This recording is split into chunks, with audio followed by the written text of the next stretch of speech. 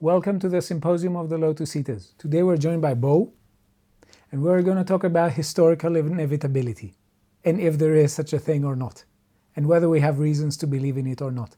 But it is a concept that plays a lot of role in people's minds nowadays, and very frequently history is something that is very difficult to get into, and I think that one of the ways in which we feel a bit more productive and we feel that our awareness of history is increasing is by noticing patterns. But it's a very large question whether these patterns are patterns that are heuristic or patterns that are basically realities. And whenever we talk about the inevitability and necessity, I think we're making some metaphysical claims. So I think we should have a general conversation about what is history, what is its link to understanding, how we can view different views of explanation and how they create different views of history, and then talk a bit about the narrative of infinite progress and also the narrative of infinite decline. And I want to hear a lot what you have to say about it and see where we are going to end up. So, what is so fascinating about history? Why do we read it? Gosh, well, that's a big question, isn't it? Some people hate it, don't they? Yeah. Lots of people say, oh, I hated doing history at school. I knew a guy I used to work with, a South African guy once, who said he hated history. He'd see me reading some history text at lunchtime or something, say, why are you doing that? Why are you wasting your time with that? That's got no relevance to our world, our life. I mean, he couldn't be more wrong, of course. Yeah. The present is a product of the past. You can only understand the present by having an appreciation of the past. Cicero said, didn't he, to be ignorant of your past is to forever remain a child. Yeah. Something along those lines, obviously that's in translation. But yeah, so it's fascinating to me, but it isn't to everyone. But I'm sort of endlessly fascinated by history. I said somewhere else on one of the other epochs that it has to be extremely boring bit of history before I sort of turn off. But I think that there's nothing more interesting, really. Quite often, a lot of the time, history is more fantastic than fictional stories, more wonderful in a way.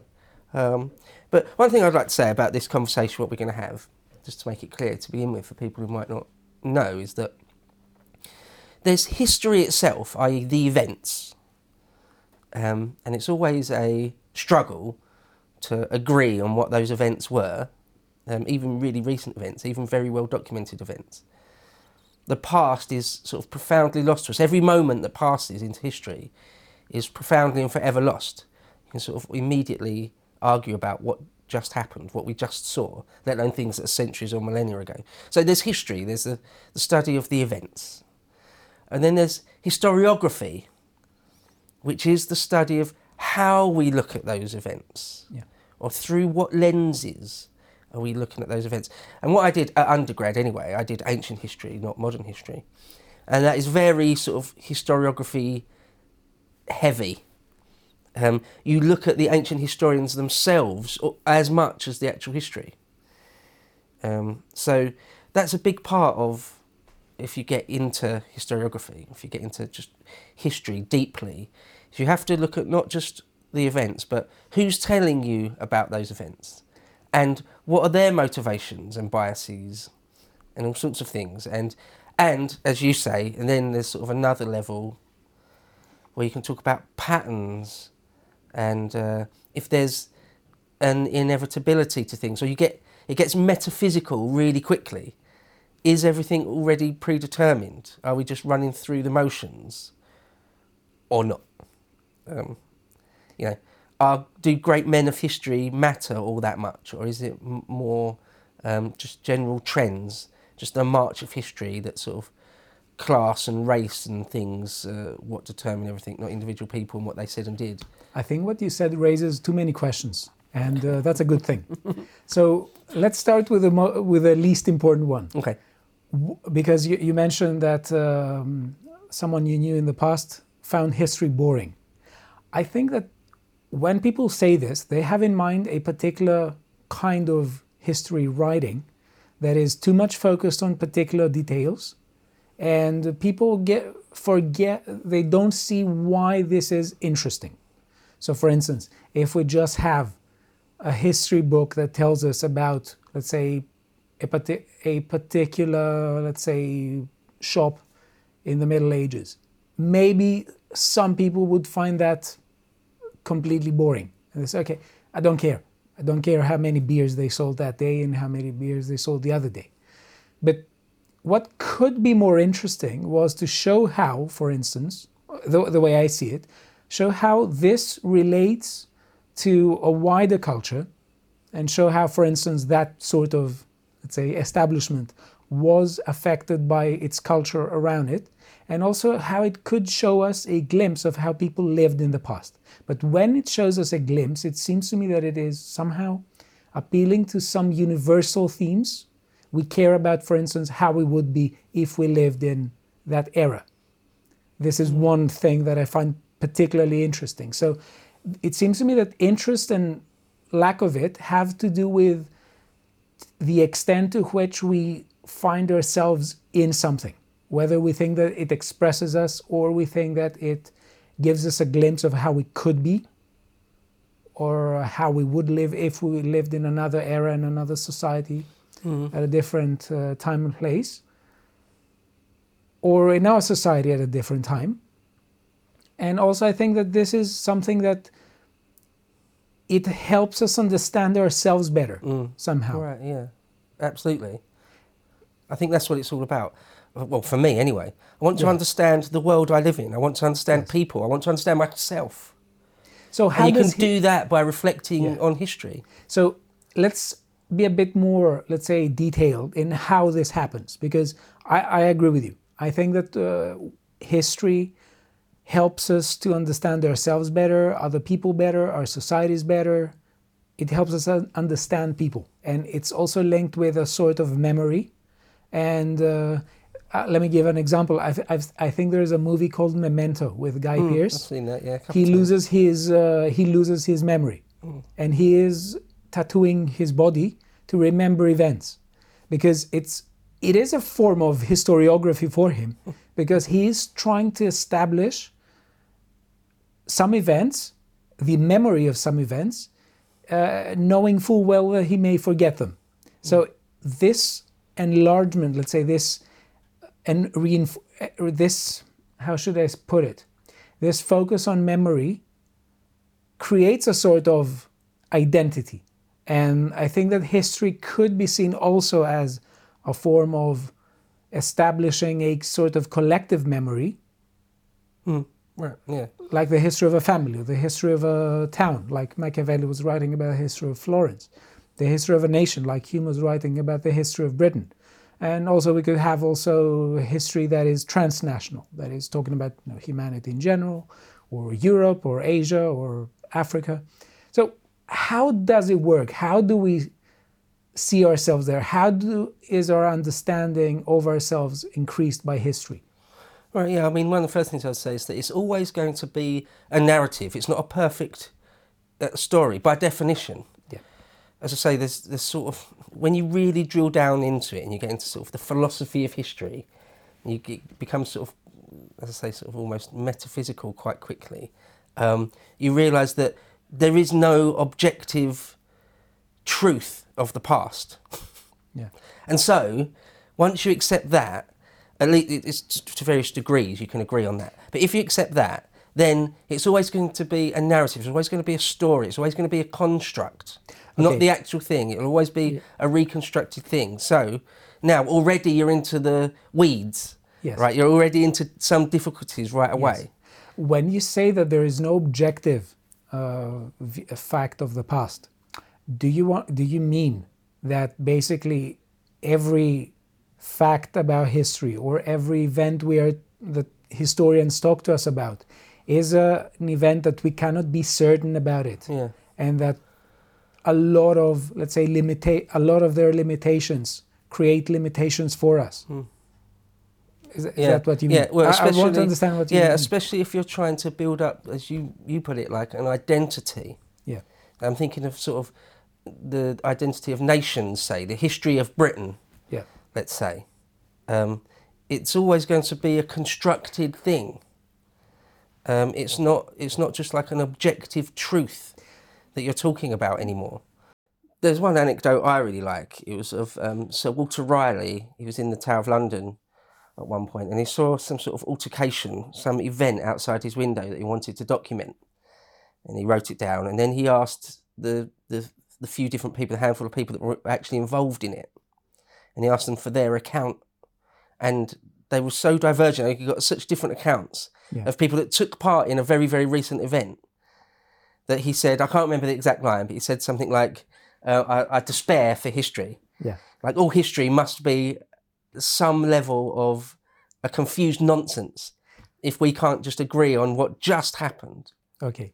Now, I want to ask you about something you said about the construct before, because I want to understand what you mean, because there could be all sorts of interpretation of this claim. So when we, for instance, now talk here about constructivism, we frequently have in mind something like relativism or subjectivism, where we say everything's a social construct and there's no reality, things like that. But there is another view that says that when we saying that something is a construct, it means literally that it is written by humans, that they're fallible beings, which doesn't mean that there is no objectivity, but it could imply that, there are limitations and playing of human beings playing into it, and we are talking about fallible human beings that could make mistake. But that doesn't mean that they're not talking about an objective domain of facts. So when you're saying that history is a construct, or I don't know if I'm paraphrasing or something, do you have one of these two notions of a construct in mind? Is it a third?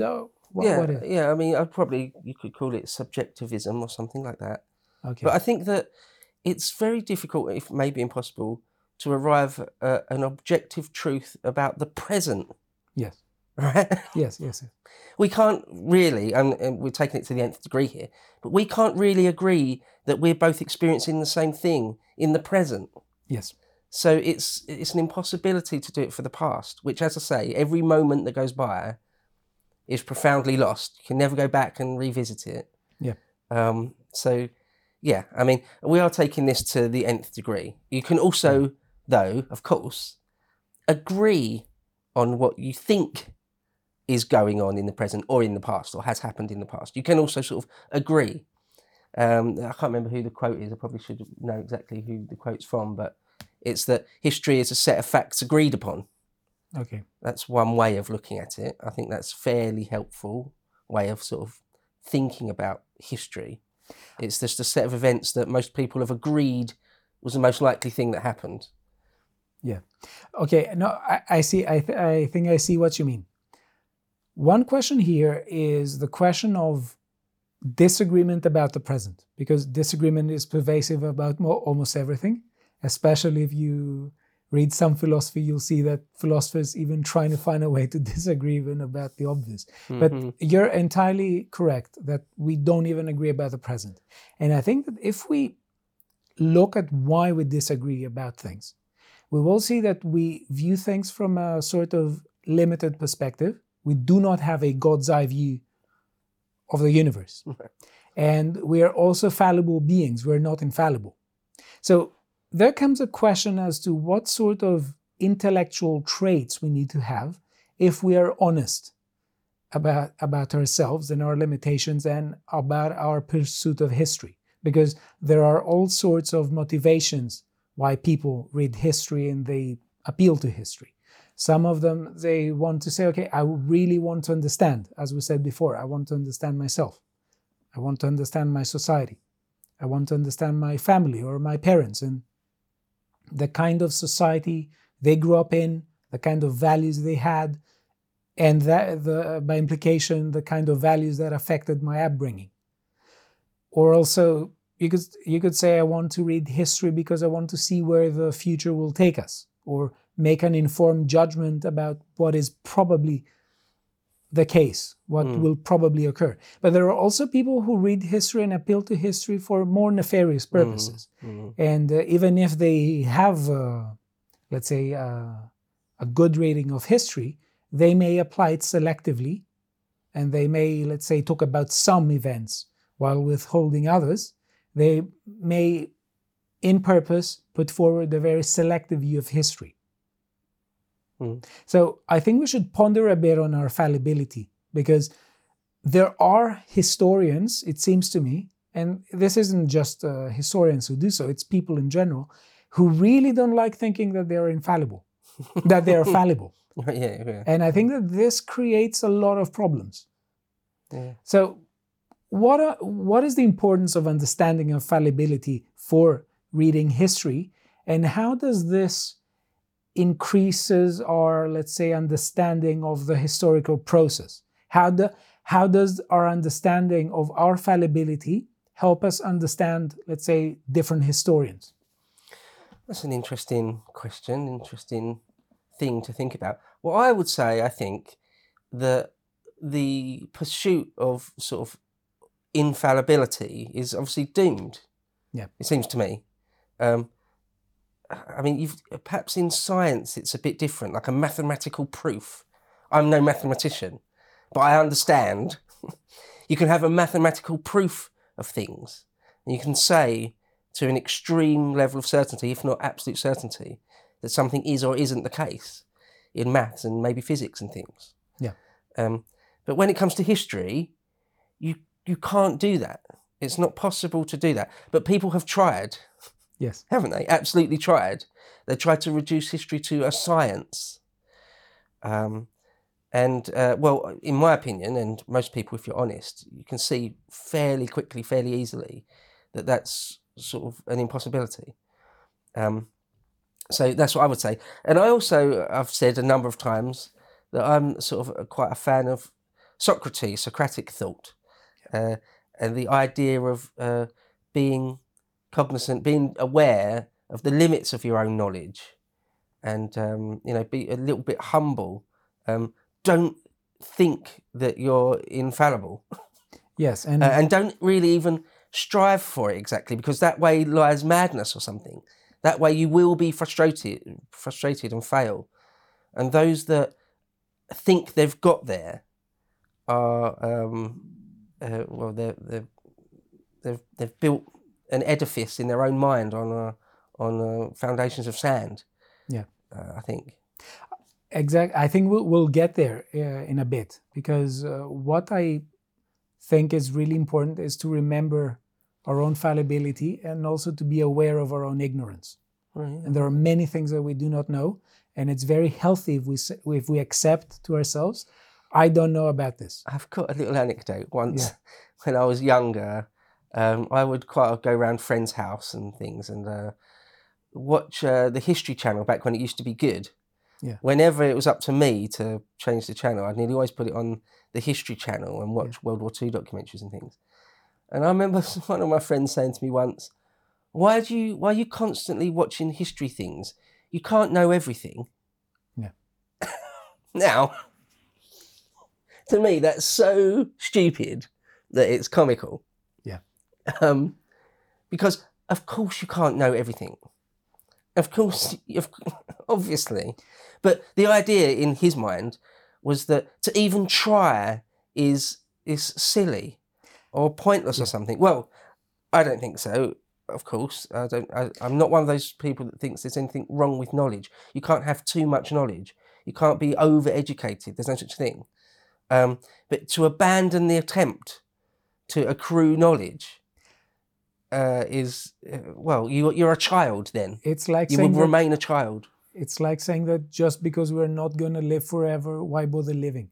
Exactly. Yes. Yeah, you can't eat all the food in the world, so why bother eating anything ever? I mean, it's I think there's a sort of laziness there. Oh, yeah, of course. Oh, it's absolutely born out of laziness. Yes. But the question is, though, whether this kind of there are layers of laziness and whether thinking that we're infallible is a form of laziness, and whether, because it basically tells us that there is no improvement that we're capable of. There's no reason for improvement in the first place. We know already everything. We view things from God's eye perspective. And that's completely wrong. And it seems to me that these people, if they are going to talk about history every now and then, they will be completely uncritical and non-cognizant of the fact that, the things you're reading were written by people. And we have very few accounts of history, especially the further back we go. And this means that, all we have is fragments and texts. But these things, not only, but this is a lot of it. We also have, obviously, we have fossils.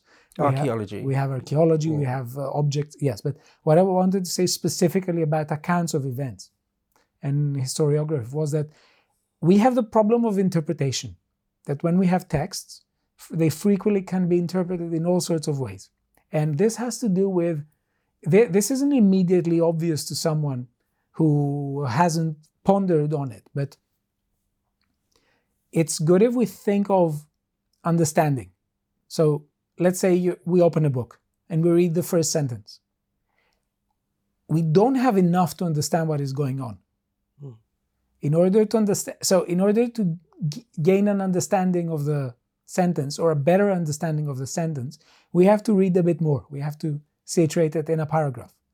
And then that paragraph in a chapter, that chapter in a book, that book possibly in a series of books. And especially with history, we have a lot of different people who give accounts of different things. So we have this problem to the nth degree, as you said. So it's really important to constantly bear in mind that we are fallible, and also that people who wrote history were fallible as well. And not only fallible, but some of them, they had specific motivations to write accounts in a particular way that, for instance, served their own interest, whether that took the form of, let's say, serving a particular regime or not. Or any number of things. Yes. One of the first things you get taught, or I was at undergrad, about history is, who is the person that's saying this thing, or who is it? Whether it's an ancient historian like Tacitus or someone, or if it's someone modern like Hugh Trevor Roper or someone. Who are they? What's their life? What's their motivation? What did they say about other things? What were their politics? All sorts of stuff. It gets very murky very quickly. Yes. And it's where history is just obviously so much more of a humanities subject than a science. It's much more like English literature in the sense that it's textual analysis. Yes. It's like you're deconstructing a poem or something. It's not just a science. And I think that, there has been, for a few hundred years now, an attempt to make history a science or a social science or something.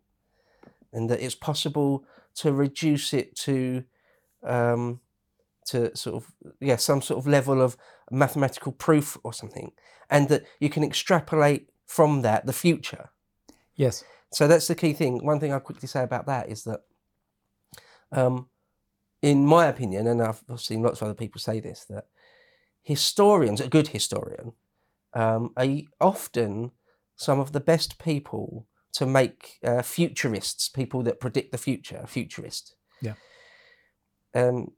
Because if you have a very good understanding of the past, you're much more likely to be able to sort of peer into possible futures.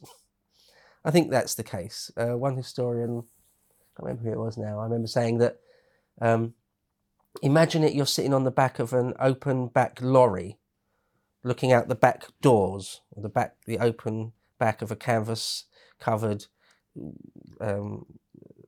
like a troop carrier type vehicle, and as it's going along, you're looking backwards. You can see the road and everything as it passes you by and goes off into the distance. And now if you're careful, if you sort of watch that long enough, you can make predictions. Like if I see a sign that for a station, then probably the next thing that comes along will be a station. Yes. For example. Not always, but quite often you'll see patterns. And those patterns won't always be, will quite often won't work, but sometimes will. Yeah. And that's the best you can hope for, to be able to see into the future. Well, some historians, people like Karl Marx even, have said, no, we'll know with certainty. We know history well enough now, or I understand history perfectly enough to tell you what is going to happen in the future. Yes. Well, for me, they've overstepped the mark. For a lot of people, they're wrong in that. I think that one of the best things to do in order to dispel the sort of, or in order to counter the spell that these views of history have, is to focus precisely on the methodology. Okay. Because the whole point it boils down to is, especially when people make predictions about the future, why do you feel that certain about it? That's where the challenge lies to them, because it's one thing to say, I am reading history, I'm observing people around me, I'm understanding myself, I'm understanding other people, I am equipped to make good, informed judgments about what is probably likely to happen. That's one thing.